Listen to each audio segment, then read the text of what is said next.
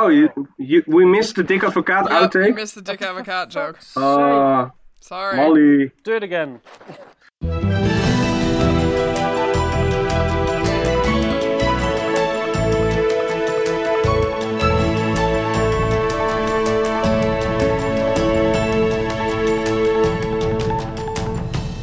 It's Friday, May 29th, and this is the Dutch News Podcast, your weekly chance to catch up with what's been going on here in the Netherlands. I'm Paul Peters, master student in civil engineering, and Geert Wilders, a number one fan. And with me today are Gordon Derrick, contributing editor at Dutch News and Scottish space program lobbyist, and Polly Quell, contributing editor at Dutch News and Cummings expert. Yeah, we came back from our little break, Ascension Day break, and we rebuilt our blanket fortresses, and we're back again. Indeed. And did we all feel refreshed from our break? No, not really, actually. No, yeah, me not neither. at all. Funny that. We spent the entire weekend trying to paint the outside of the house, which was thwarted by the shitty Dutch weather. So no, I don't feel very refreshed because now I have to do it again this weekend. Yeah. Oh, that sucks. Yeah. That'll teach you. Yeah. And Well, Gordon, how was Drenthe? Because you left The Hague for Drenthe. I went off to Deepest, Darkest Drenthe. Yes, I went on a journey of about 180 miles, 240 kilometres, which of course is permissible here. Yeah. And my eyesight is fine, I can say categorically, because I could see all the way. So that's good news. And it was very nice and relaxing up in Drenthe. Yeah. Were there any castles in Drenthe? Were any castle? No, there were no castles, and we didn't. We kept socially distanced from people from. You guys at all are stealing times. my job description. Talk about your own job description, Gordon. This is to do with the SpaceX launch, right? Yeah. That, they were supposed to take off this week at Cape Canaveral. Everyone was getting very excited, and then I think about 10 minutes to go to launch, they cancelled because of the weather. Yeah. Something like And I that, felt it was. I saw it on the news later, and they said there was a big storm, and I just sort of thought that's just what the Scottish Highlands look like in July. That's not a storm. That's just like a bit of cloud. And Yeah, exactly. Which is why I immediately thought that all space launches should be relocated to Scotland because they wouldn't put up with that crap there. They would just have a fag break and try again in 20 minutes. The real problem, they couldn't try again in 20 minutes because they were launching to the International Space Station, which is moving. So you have to have this precise trajectory, unfortunately. Glaswegians wouldn't care about that. Yeah, that's true. Scottish people might not care about that. Or they're just gonna have to relocate it to the Netherlands, where we have buienradar, where we can actually look up the weather and see when it's going to rain or not. So we don't have to cancel it 10 minutes in advance. We can just cancel it 2 weeks in advance because we know exactly when it's going to rain. Yeah, to the minute. Even though buienradar half the time doesn't predict when the rain happens or how long it's going to last. No, it's pretty bad actually. But in theory, it's a good thought. Yeah, and Molly, we were accidentally stealing your job description, but tell us what that's all about. Well, as I'm sure most of our listeners are aware, there has been this absurd, ridiculous, insane scandal coming out of the UK this week. And I am not really one to care much about British politics. I am not a British person, so I don't really have a lot vested in it. But it just became so insane, I actually lobbied that we scrap doing a Dutch OPHEF and just talk about this as the OPHEF. Exactly, but we couldn't possibly allow that. Because there was already too much good Dutch OPHEF That's already. true, there was too much good Dutch OPHEF. Yeah. But essentially, a senior advisor to Boris Johnson was discovered to have broken lockdown rules like 65 separate ways. In every possible way. Insane press conference where he attempted to defend driving in a car with his wife and child, his wife who was exhibiting symptoms of coronavirus, so he could look at a castle, and he claimed that it was so he could test his eyesight. It was totally mad. It was insane. It was like an episode of one of those fly on the wall satires, The Thick of It. Yeah. Except it was playing out in real time. It was quite amazing. The UK Civil Service Twitter account tweeted, "Can you imagine what it's like to work with these assholes?" And I'm sure that person probably got fired. Then the trending hashtag to discuss this whole thing on Twitter was Cumgate, because the guy's last name is Cummings. It just didn't stop the absurdity of this it just kept piling up. Scandal. And in this press conference, he was just basically reading this enormously long letter that one of his attorneys had written. Yes. And it really reminded me of this sketch from Little Britain, where this politician comes out of his house with his wife and his children, and was involved in one sort of ridiculous scandal, and then reads a letter of his lawyer where he tried to fix what happened, even though someone shared that with me as well. I think in the sketch he reads a statement explaining how he had ended up somehow in his car in the back alley close to King's Cross and accidentally falling on top of another sort of much younger man. Yeah, exactly. But I believe it was a recurring segment. So they every week this politician came out and then gave some sort of ridiculous explanation of some sort of scandal. But it really reminded me of that. And, Also, he turned up half an hour late to his own press conference. That was also a thing that happens. Like, just every detail about this is, like, completely insane. Yeah. It's superb. Yeah. But that's not the op-ed for the week, because we got some other op-ed from last week that was so good, we've kept it. Yes, but first, why has Paul become Geert Wilders' biggest fan? Oh, yes, that's true as well. Yeah. Oh, what I meant to say is that Geert Wilders became my biggest fan. Oh, is that so? What racist thing have you done to attract the affections of Geert Wilders? To earn this honour, I thought Donald Trump had become your biggest fan. Yeah, he too. They're going to send a forklift truck to me so I can drive around in it, because apparently all these right-wing populist politicians drive around in forklift trucks. Yeah. But that aside, as everybody on Twitter knows, Geert Wilders blocks basically everybody on that website. Yeah. I believe everyone on this podcast has been blocked by Geert Wilders. Yeah. Well, I was blocked in the past as well, but what is very special, I was once unblocked. So he blocked me and then he unblocked me. So all of a sudden I saw his tweets back in my timeline. And that was kind of amazing, because I never heard of someone who was unblocked by Geert Wilders. Yeah, that's kind of alarming as well. Kind of alarming as well. But this week I found out that he blocked me again. But as we were saying, the op-ed for the week is not Dominic Cummings, as tempting as that is, because we got some great op-ed that we've actually held over from last week's. It was so good. Yeah. It was just too good, because last week we decided not to do an episode, but this op-ed was almost the reason why we almost decided to. Yeah, we debated just doing an emergency episode so we could discuss this. Yeah. But we kept it, so here we go. Here we go. Former VVD MP Sybren van Haga announced he became a member of Forum for Democratie. Despite Baudet's earlier statement, Van Haga would not be welcome in his party. Van Haga, you might remember, was kicked out of the VVD in 2019 after a number of scandals. His real estate business called Shopper de Pop BV. I'm sorry, what is the name of this business, Paul? Shopper de Pop BV. I'm sorry, wait, what's the name of this business, Paul? Shopper de Pop BV. It's a ridiculous name, but at the same time, it's a great name. Yeah. Because he's a ridiculous man. So that's true. He is a ridiculous man. Yeah, his real estate business had breached a number of very strict real estate rules in Amsterdam, and that led to some sort of ophef. The VVD's Integrity Committee looked into it, and they basically forced Van Haga to put his business at arm's length because of the scandals.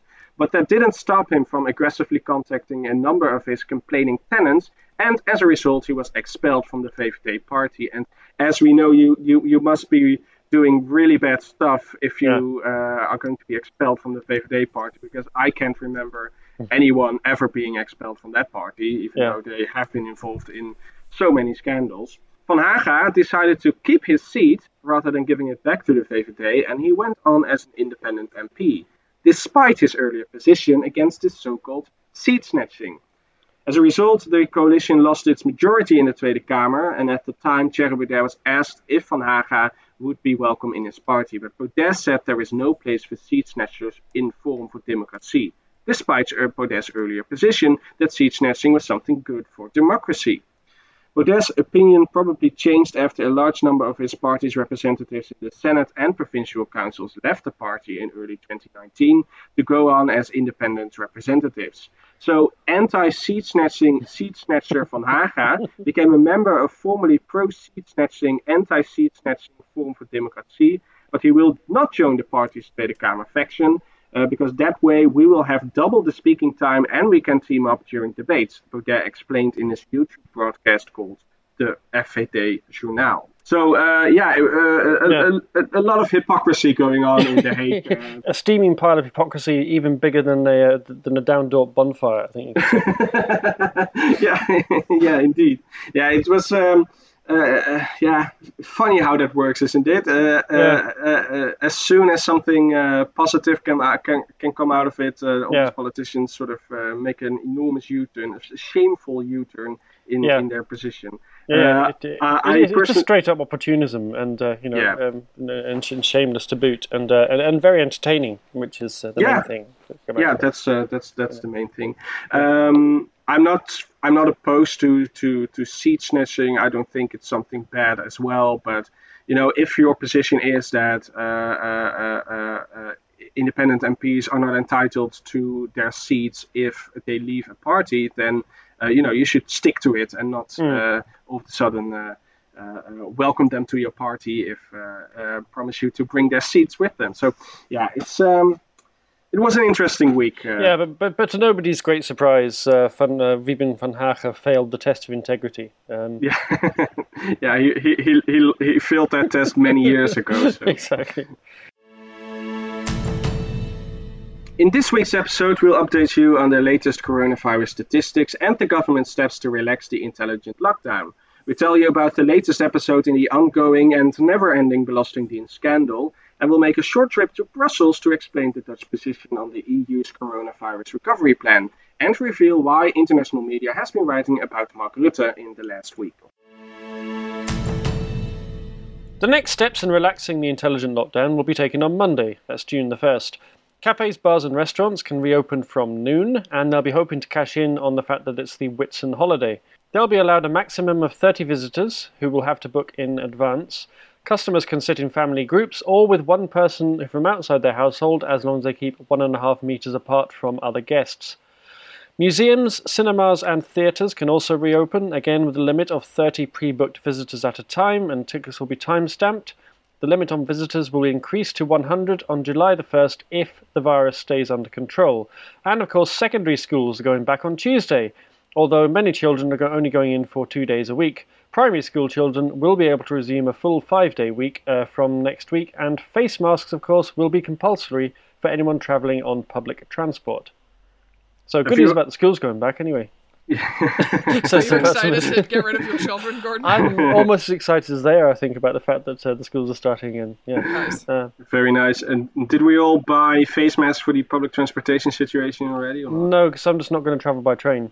I have a face mask because I have to go by train. Yep. I have 3.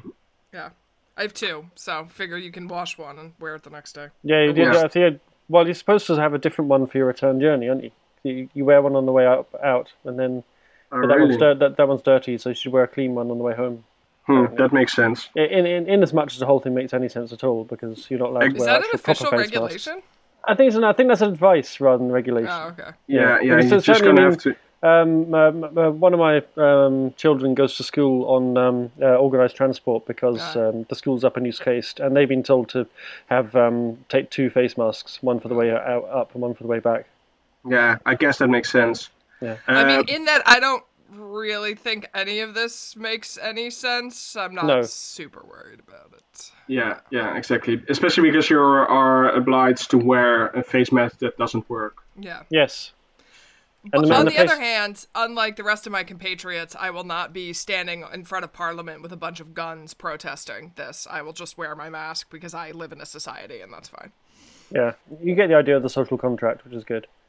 No, I'm just being brainwashed by the powers that be. That as well, behaving obviously. To being a sheeple or something. Into being compliant. Insert some insane conspiracy theorist stuff here. You're not going to be.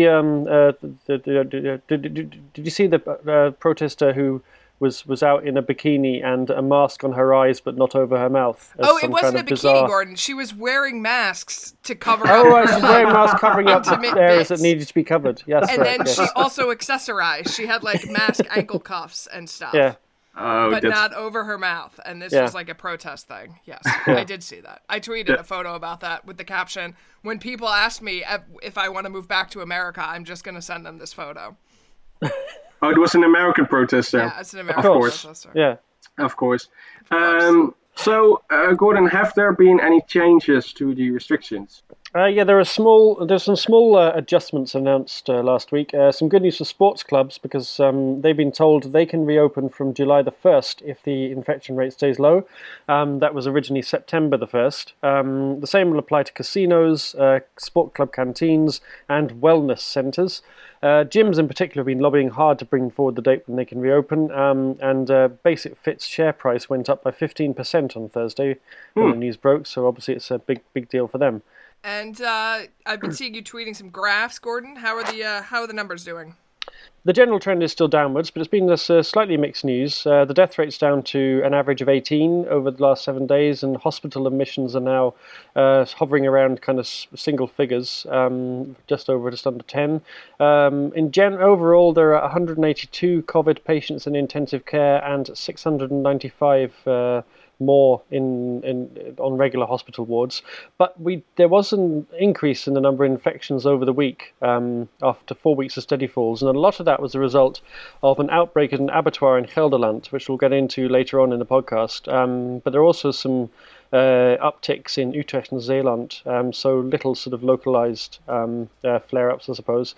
There could also be more cases from next week because that's when the government is planning for everyone who has symptoms to get testing, and they're sort of anticipating they'll have about 600 positive tests a day out of 30,000. Oh, wow. That's going to change the figures if that bears out. Although so far, I've got to say, I mean, the number of tests has been going up slowly, but the number of positive tests has still been coming down. So, okay, yeah.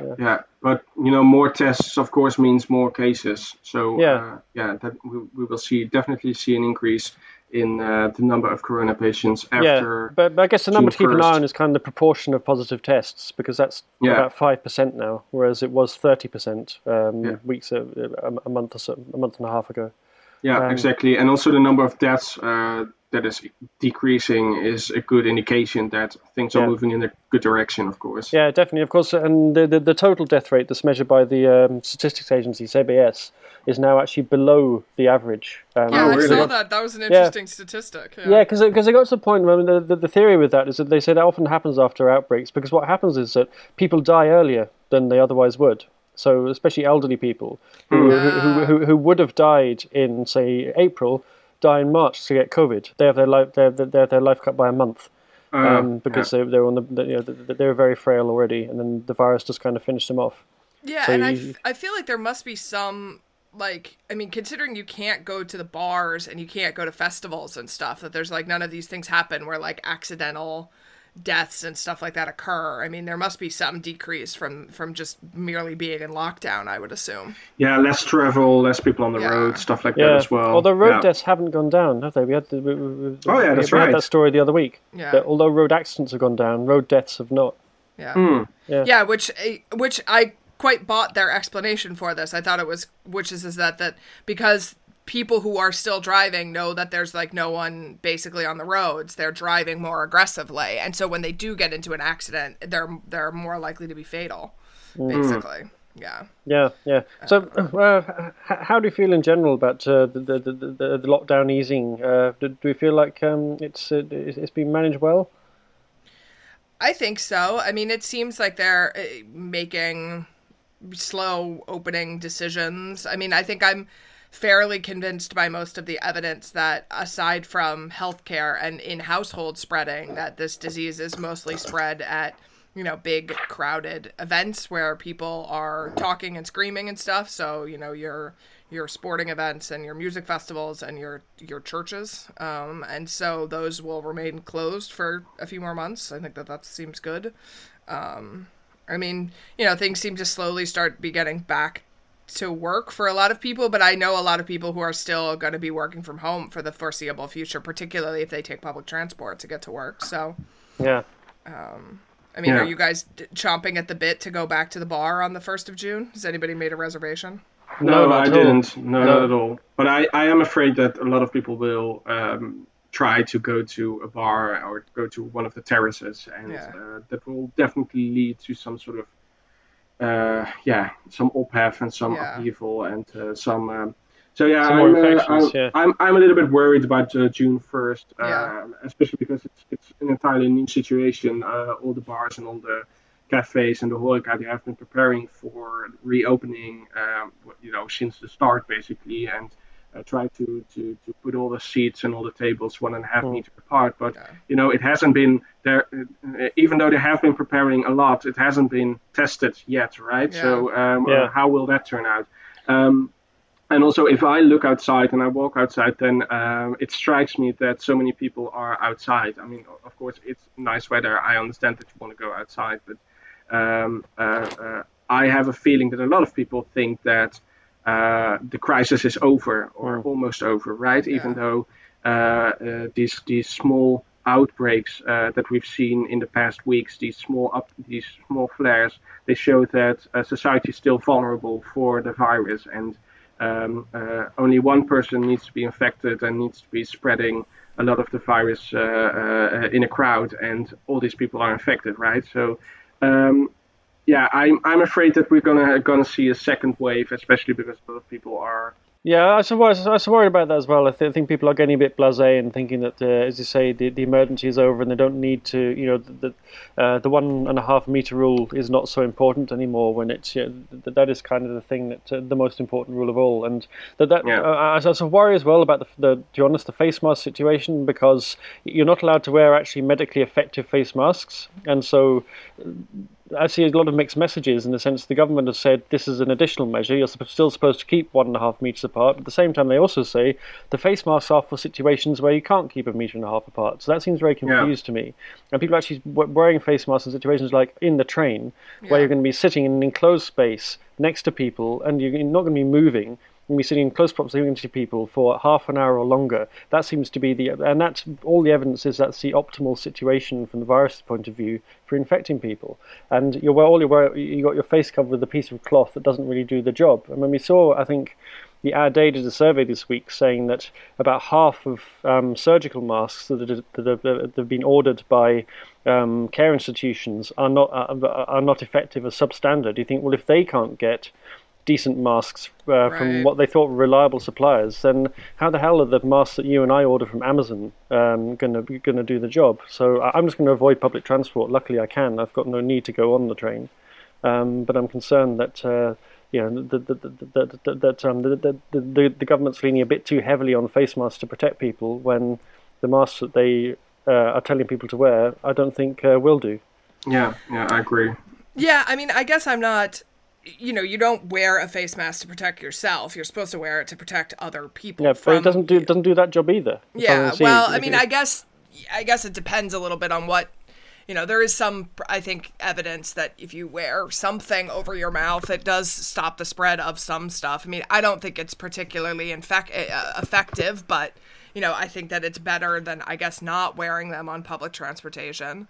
I mean, I guess I personally, like, as a healthy, relatively young, healthy person, I'm not terribly concerned about getting corona or I know that younger people have gotten it, then it's been very terrible, but I think that those cases have been fairly rare. So I don't spend a lot of time being worried about that. What I think I'm more worried about is what Paul was saying, which is that there, people sort of not really adhering to the rules, and that you're going to see, I think, a lot of incidents of people kind of behaving badly and kind of the stress of being in a situation where you sort of don't know, if people are taking things seriously or not, and how upset they're going to get if you want to sort of enforce your own social distancing rules. So yeah, I had a conversation with my partner where we were talking about whether or not we're going to go back out, to which his response was, I mean, I can just sit at a table with you at home and drink a beer. Why do I need to go to a bar to do that? Yeah.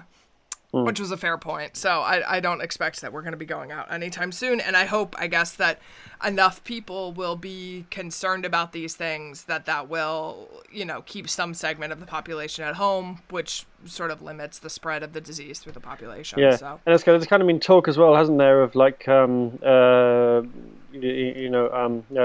some bars are going to hold like parties or events on the 1st of June to celebrate reopening. It sounds like a terrible idea. Yeah. And so the other concern that I've got is that, okay, the bar is limited to 30 people, but I mean, how are you going to stop people just kind of hanging out in the street just outside the bar, especially on a nice warm midsummer evening, Right. and and sort of congregating and mixing? That's going to be very hard to stop, I think.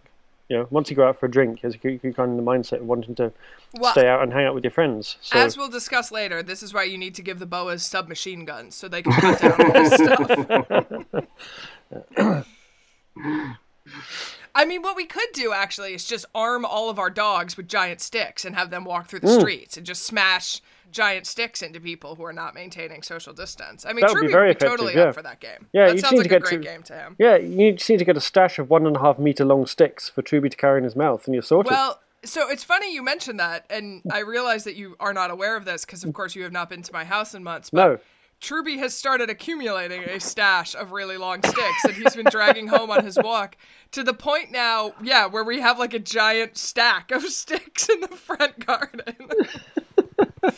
Paul has seen this, I think. Excellent. Yeah, the enormous pile of branches and wood and sticks. Yeah. So he is true, but maybe this is what he's been preparing for all this time. Maybe he's building a down-door bonfire in your front yard. He could well be doing that. Yeah. Yes. Yeah. So they're getting ready to celebrate the end of lockdown with a massive conflagration.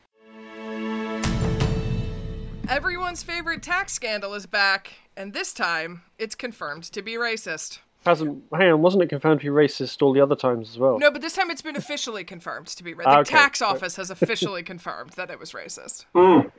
We've talked about this at length in previous podcasts, but to recap, the tax office for years wrongly accused people of abusing the child care benefit system, revoked their benefits, and forced them to pay back sometimes tens of thousands of euros without an appeal system. The finance minister stepped down, the department has been reorganized, and 2 weeks ago, the tax office finally confirmed what long had been suspected. It used dual nationality as an indicator of fraud.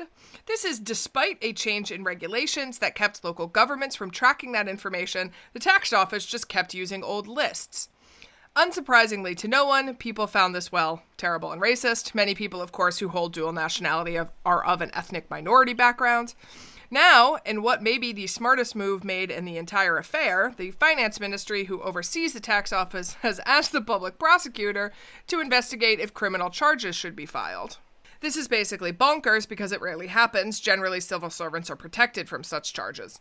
Then it was revealed that senior officials were told they would essentially be given immunity, not from prosecution, but from professional punishment in exchange for cooperating with the internal investigation, which of course only came about after RTL and Trouw published stories about it.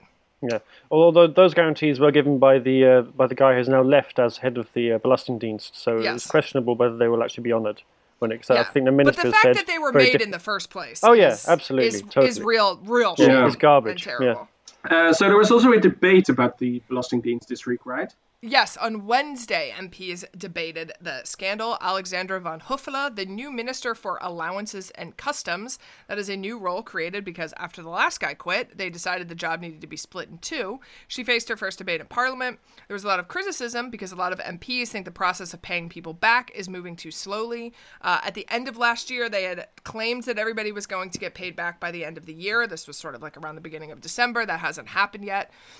People have lost jobs and homes over this. They've owed back tens of thousands of euros in back benefits. My biggest question is why she took this job. I do not understand. It seems terrible. And also she has very strange hair. I mean, I think there's a lot to be said for having Harry Potter characters appointed to positions in government. This is, in this particular circumstance, I'm glad we have a Harry Potter character and not a Bond villain, for example. Yeah. But there's just not enough money in the world to want to take this job. Yeah, maybe she thinks she can just magically make the problems go away. I hope. I mean, I wish she could magically make the problems go away. These people have had their lives destroyed. It is dreadful, ridiculous. To be serious. Yeah. So. But the latest twist in this garbage saga was that some of the parents who were the victims of this heavy-handed policing by the Belastingdienst got letters this week, not to be told them they were going to be compensated, to be told them they weren't going to have any compensation. Right. Yes. So about 10,000 parents were sent letters. So this I don't remember which MP it was. The socialist MP said something in Gwen the debate. Skeleiton. Yeah. Was it her? Yeah. To the effect that they shouldn't be asking people to prove they didn't prove fraud, right? Like the standard should not be that you have to demonstrate that you were not wrong. The standard needs to be that unless the tax office can prove that you were wrong, you're going to get your money back. Yeah. What's happened is these parents are being grouped into some various groups of, depending on how exactly they're affected. So they've done a very Dutch thing. They've kind of they divided and organised them into sections and then given them an acronym because it's called the CAP fraud. I've forgotten what that stands for, but anyway, that's what it is. But some parents were told by the Belastingdienst saying don't join a class action because you're owed a lot of money. So we just review your case individually. Now they're being told because you're not in one of these clusters, you don't qualify for any compensation. So it's just all over the place. Lawsuits about this are going to go on for forever.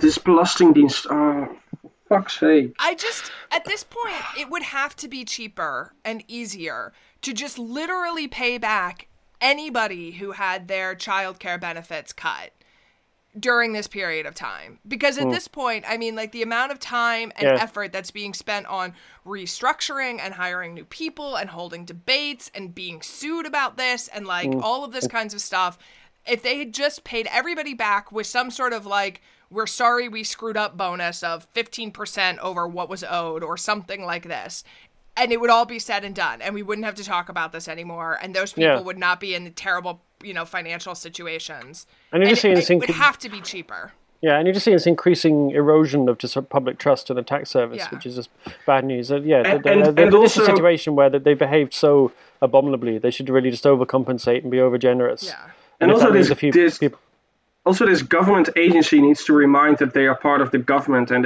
they are there to help people and not financially ruin them. And after that, make their lives even worse than they already did. So I mean, I think the takeaway from this, I think, is that if you get a letter from the tax office saying that you need to pay back benefits or that something has been done wrong or any of this stuff, the first thing you need to do is just immediately call a lawyer. Like, you cannot interact with this agency without very strong legal representation. And I don't mean like some guy that you met at a party one time. I mean like Google for tax lawyers, pay the money, because otherwise, I mean, I think I would be very worried that I was going to end up in 3 or 4 years like these people are.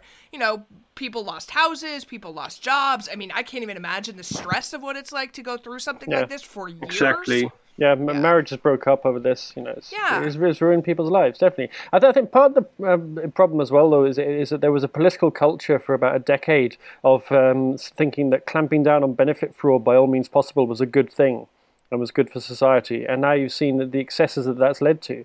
And a lot of the politicians who are now in Parliament were also in government at the time when this was going on. And that's why you see like the kind of main opposition to this has been driven not by the Labour Party. You'd think this would be an issue for them to pick up and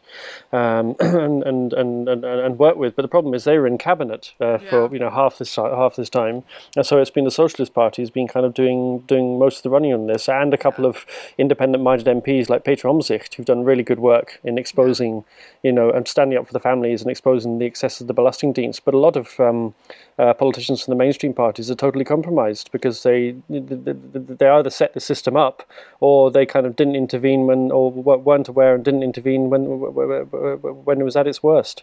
Yeah, and one other thing to be said for this is that the reason that all of this came to light is because of a couple of very dogged journalists at RTL and Trouw. And I had interviewed a couple of families and lawyers involved in this case because I'm working on a story about it. And everyone I spoke to had just extremely glowing things to say about the work that had been done there. And I don't think we would be nearly aware to the extent of how bad things were. And I don't think that we would be nearly sort of on top of all of the stuff that's continuing to happen if they hadn't stayed on top of this story. So it just goes to show like the importance of these kind of investigative journalists doing this work. The Netherlands, together with Austria, Denmark and Sweden, have submitted their own COVID-19 recovery plan to the European Commission in response to a joint plan by Germany and France. The Frugal Four, as the Netherlands and the three other countries are known, are the strongest opposers of the French and German plan, which involves a one-off and temporary 500 billion euros recovery fund offering grants rather than loans to countries that are economically hit by the coronavirus crisis. The Franco-German plan involves borrowing money from the market in the name of the entire EU rather than individual countries. Additionally, countries benefiting from the fund will not be required to repay the money. The Frugal Four strongly oppose both of these aspects, which they see as giving away gifts, while supporters call it solidarity. Meanwhile, the European Commission unveiled its own proposal, which involves 500 billion in grants, but an additional 250 billion available as loans. The Austrian Chancellor Sebastian Kurz, speaking for the Frugal Four, responded positively to the Commission's plan, saying they are encouraged by some aspects of the plan, especially the time limit and the one-time nature of the emergency fund. The Chancellor added it represents just a starting point for negotiations. And you're going to have to remember that this plan needs to be approved by all member states. Yeah, all 27 member states.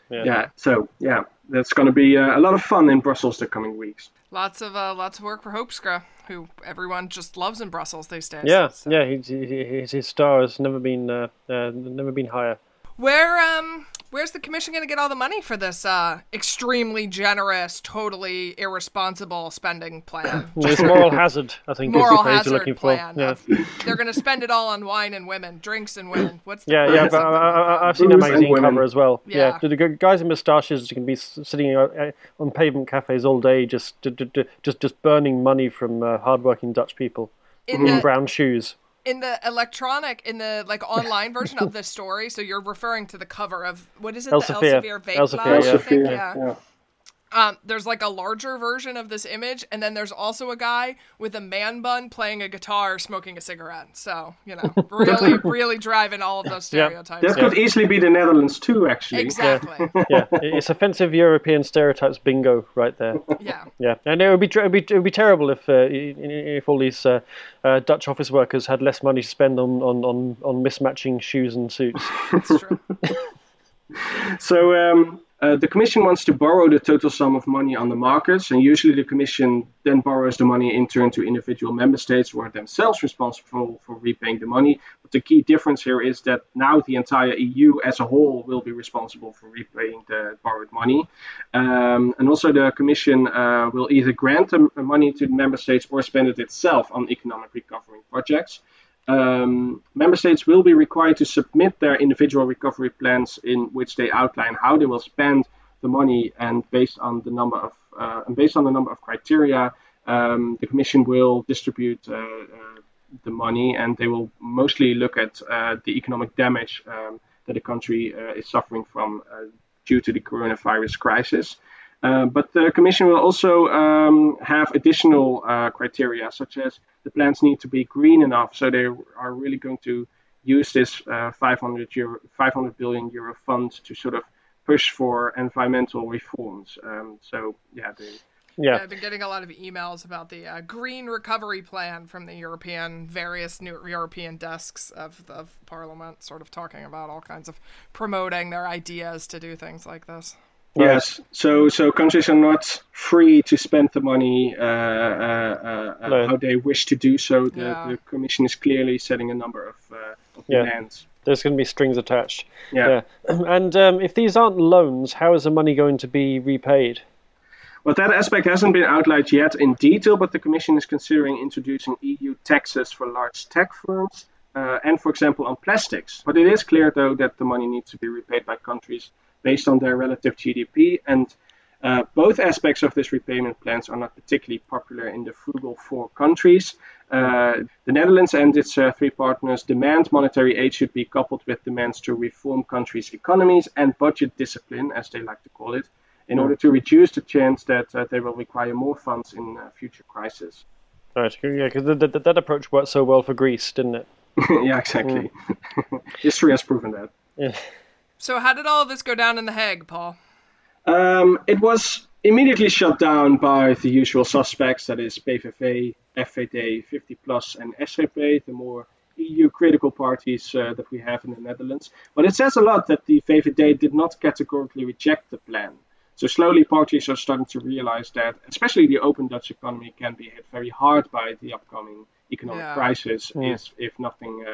I think it's been evident for some time that Rutte is aware that at some stage he's going to have to move towards some kind of recovery plan because of just the sheer strength of demand for it in Southern Europe, and just a question of how he can actually.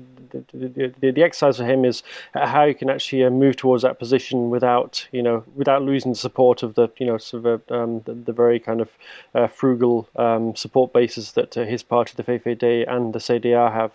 I think it was kind of revealing that Wopke Hoekstra was the guy who was caught in the firing line. He was much more outspoken about things like moral hazards, which kind of maybe shows his inexperience, whereas Rutte kind of was a bit more measured in his discussion of it. I think he's aware that eventually, the nature of European politics is that you have to broker a compromise, and the money is going to head from north to south in some shape or form. Yeah, exactly, and it's going to have to find a way to. Grant the Southern European countries the aid they require, and also he's gonna have to explain it here in the Netherlands to his voters, and especially the group of voters who are very EU critical and very easily will move from the VVD to the PVV or the FVD, who strongly oppose everything that has anything to do with Euros or with the European Union. So it's going to be. He's going to have to juggle all these pieces in the air, but if anyone can do it, if anyone can do it, is the guy. Yeah, and of course, an election coming up next March, so that's going to make it add a bit of spice. If these podcasts have added a sprinkling of intelligence to your lockdown, or been the soundtrack to your sourdough baking, why not consider sponsoring us on Patreon? Your small regular donations keep us going and enable us to keep you up to date on the latest news, sport, pandemic measures and political chicanery.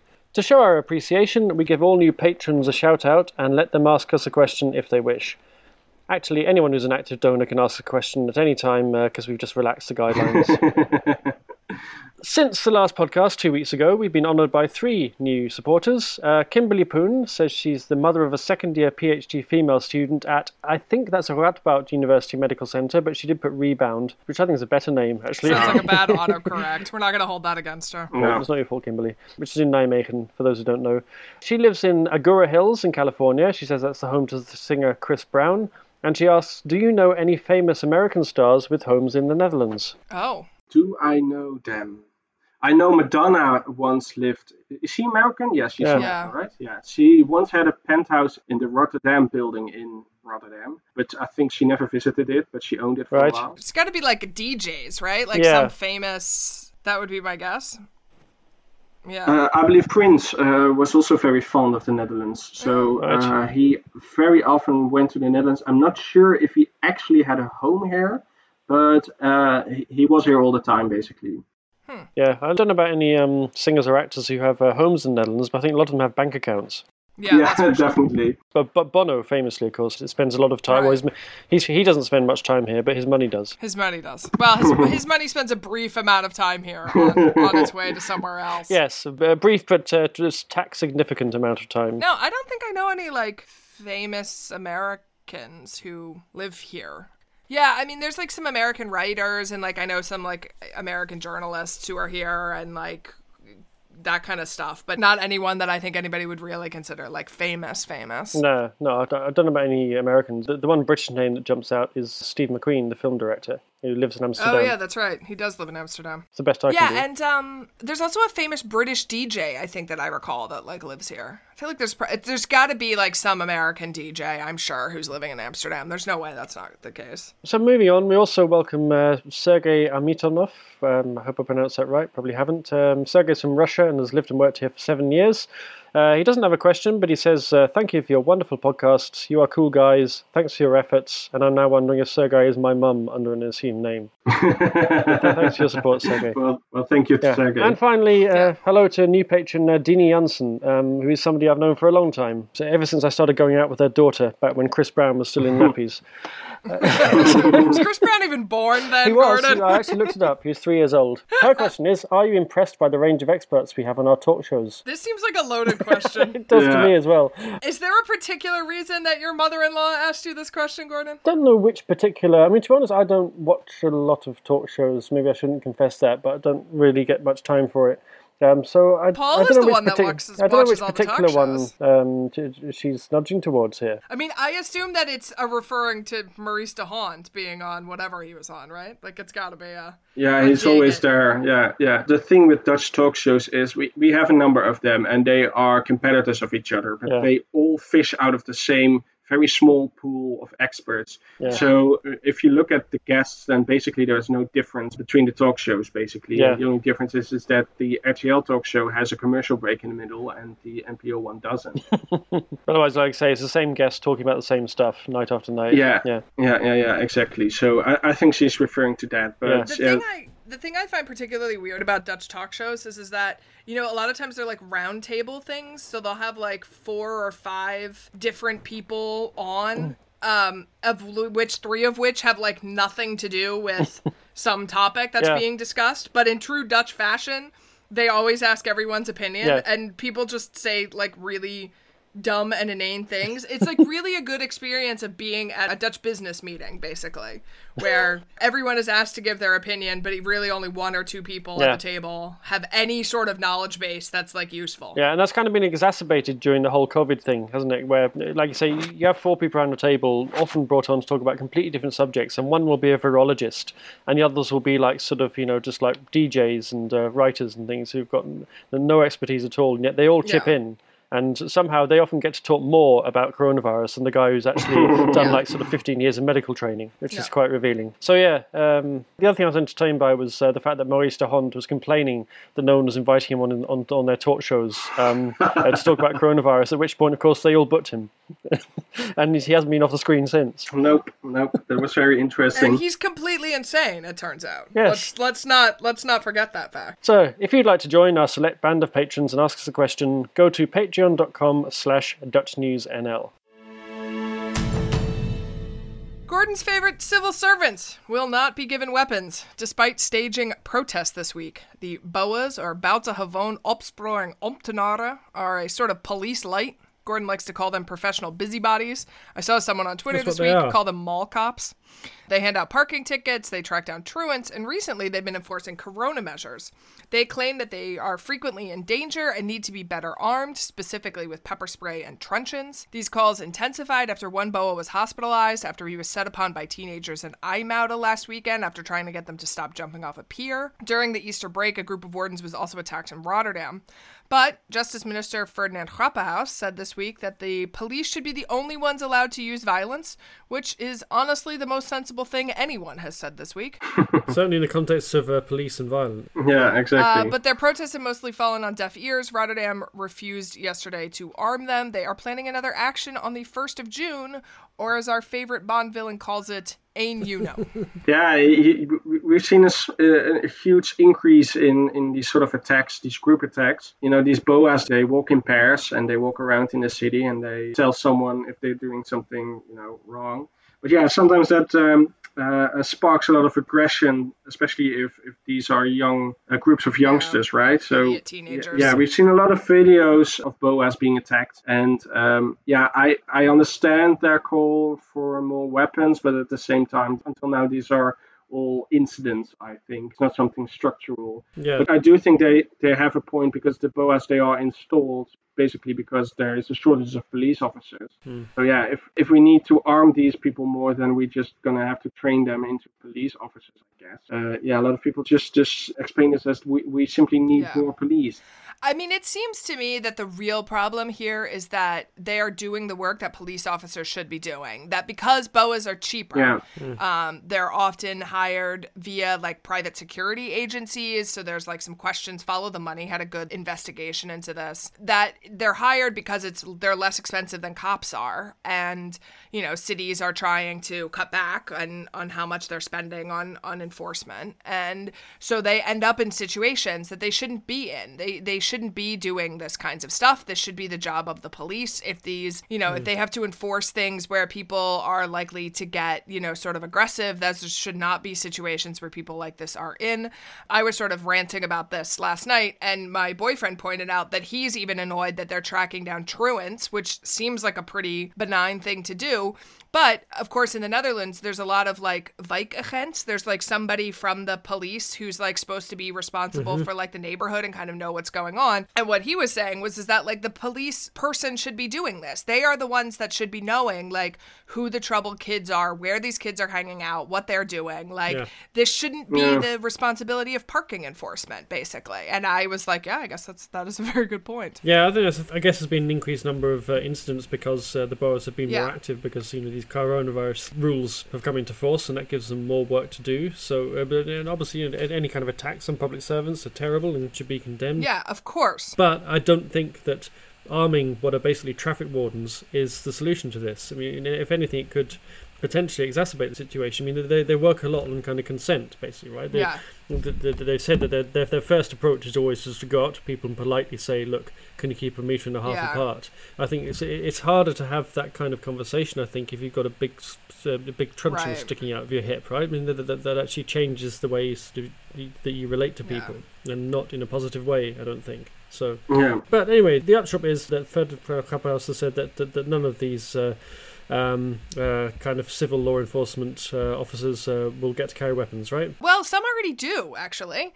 780 BOAs have the authority to use a baton, and 292 are allowed to carry pepper spray. That is a very tiny amount. There are about 24,000 in the country. But they have to have extra training in order to be able to do this. Like the police. So a sort of intermediate level of law enforcement. Yeah, exactly. So it turns out that there's another solution that could be, which is that you give them some more training before you do this. I mean, I think you should just hire more police. You train police officers for a reason, that they should be given training to deal with this kinds of stuff. And would it be awfully cynically me to suggest that the enthusiasm for hiring these boroughs comes from the fact that, unlike the police, they don't have a very strong union behind them and nice fat pensions to retire on? Unsurprisingly, I don't disagree with you on this, Gordon. I think that has a lot to do with it.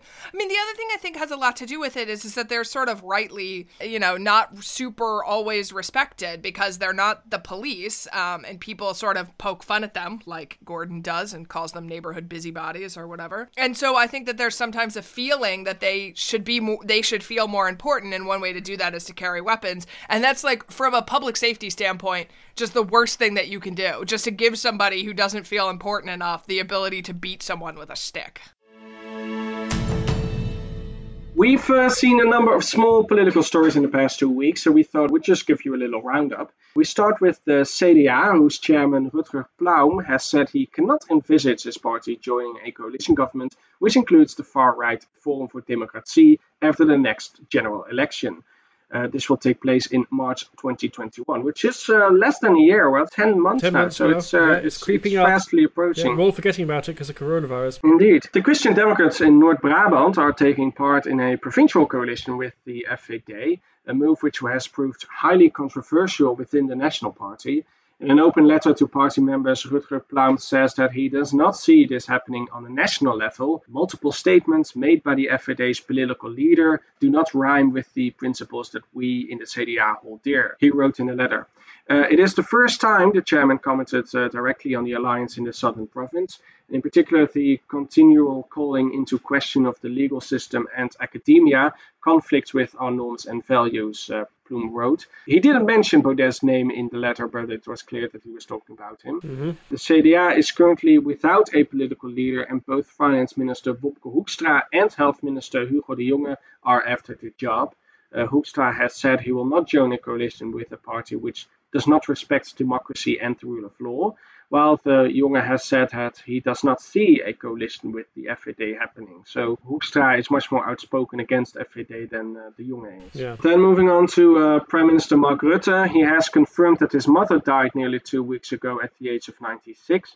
Mieke Rutte-Dilling was living in a care home in The Hague where several residents were infected with coronavirus, but she had recently tested negative, so she didn't die of coronavirus. She died on May 13th and was buried in a private ceremony last Friday. In a statement, the Prime Minister said, "As well as the great sorrow and all the precious memories, there is a prevailing feeling for my family and me of gratitude that we have had her for so long." Rutte had been unable to visit his mother since March 20th, when all nursing homes were closed to the public to prevent vulnerable residents being infected.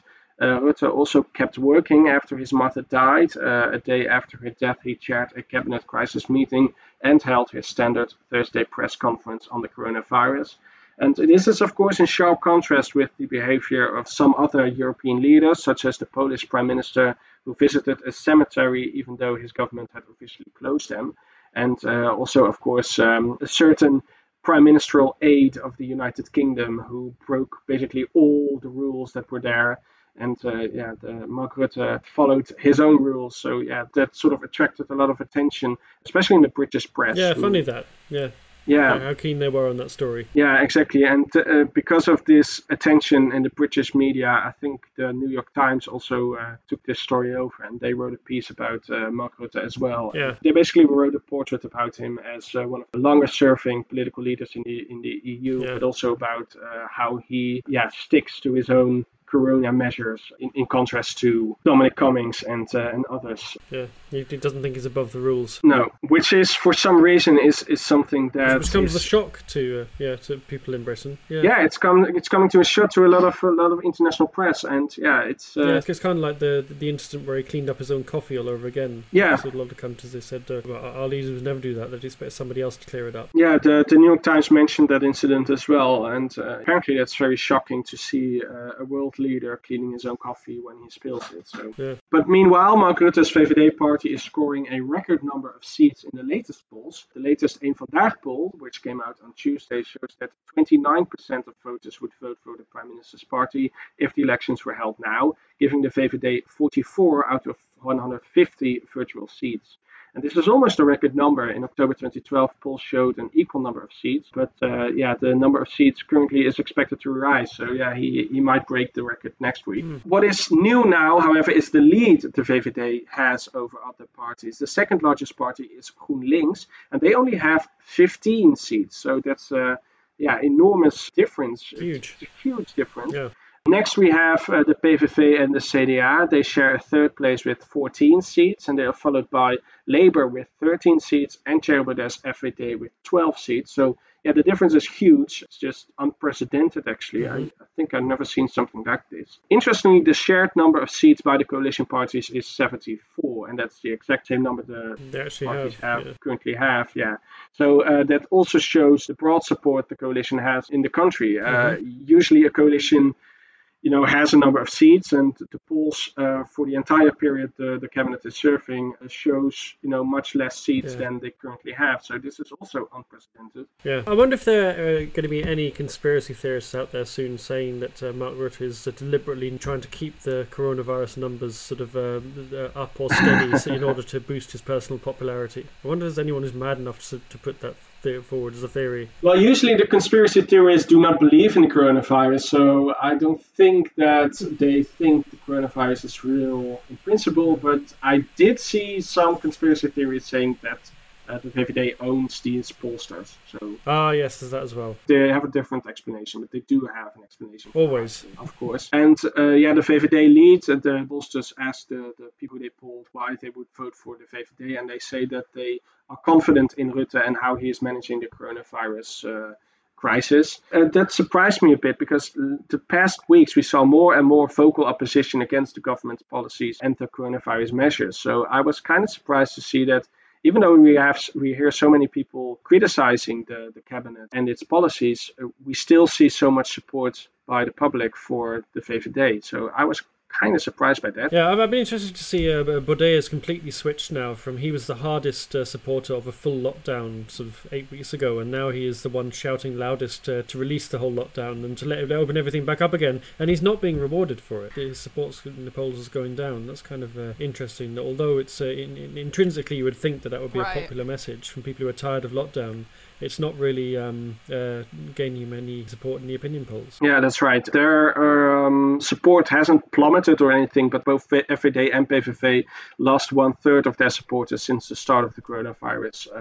And together, they only have half of the seats of the VVD. So, yeah, it's clear who the public is favoring currently. And then also this week, we saw a number of new political appointments. It has been announced yesterday that Jan van Zanen, who is the current mayor of Utrecht, will become the new mayor of The Hague. He will succeed Pauline Krikke, who stepped down as mayor earlier this year. Right at the end of last year, I think, because it's been Mr. Stikstoff has been the interim mayor for the That's right. I completely forgot about Mr. Stikstoff. How could you possibly forget about Mr. Stikstoff? Well, there was a period of time that he was in the news all the time. He just seemed to have every job in government. Johan Remkes, right? Johan Remkes, yes, of course.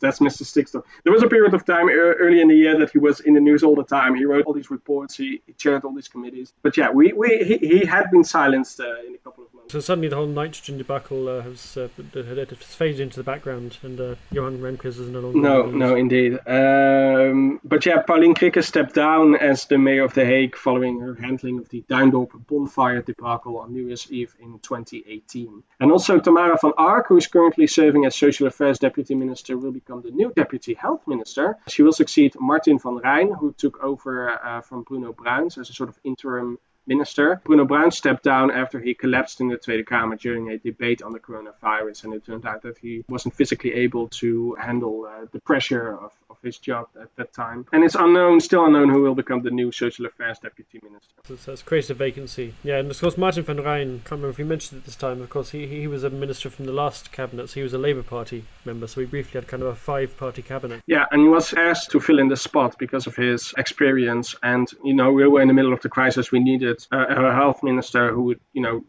lead the crisis. So they asked the former Labour minister to fill in that spot, and he did that. So that was much appreciated by the cabinet and by the entire country. Yeah. Because in the middle of a pandemic, you want a health minister, right? Yeah. So minor detail. I mean, we got a racetrack bookie, so I'm not sure how great that actually is, but at least there's somebody doing it. Paul, is there a reason that there's so much reshuffling going on right now? Well, the former Labour minister, Martin van Rijn, he was asked to become a new minister because we needed someone right now, and the cabinet asked him to be a minister for 3 months, and during that time they would look for someone who could take over. Mm-hmm. But yeah, they found someone within the cabinet, and that means that's the reason why we have this reshuffling within the cabinet, but they could have easily found someone outside of the cabinet. So that's the reason. That's all we have for you this week. This podcast is a production of Dutch News, which can be found online at dutchnews.nl. We will include links to everything we've talked about today in the liner notes. You can get in touch with us by email to podcast@dutchnews.nl. And if you want to help us out, please subscribe to the podcast and leave us a rating. You can also now back us on Patreon at patreon.com/DutchNewsNL and earn yourself a free shout out on the podcast. My thanks to Gordon Tarek and Molly Quell. I'm Paul Peters, and we'll be back next week.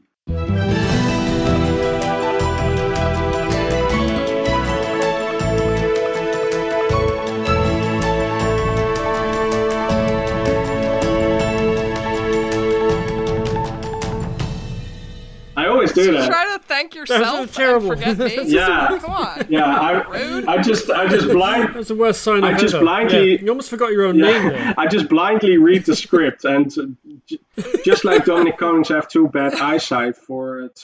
I'm gonna Just start. like I'm gonna start putting stuff in the script that Yes, you should definitely do that. Yeah, just writing "Go fuck yourself, San I will Diego." definitely say that. Just Molly is the best, and Paul just read it out loud. No, I will refuse to say Then that. we will have it on tape. I love it.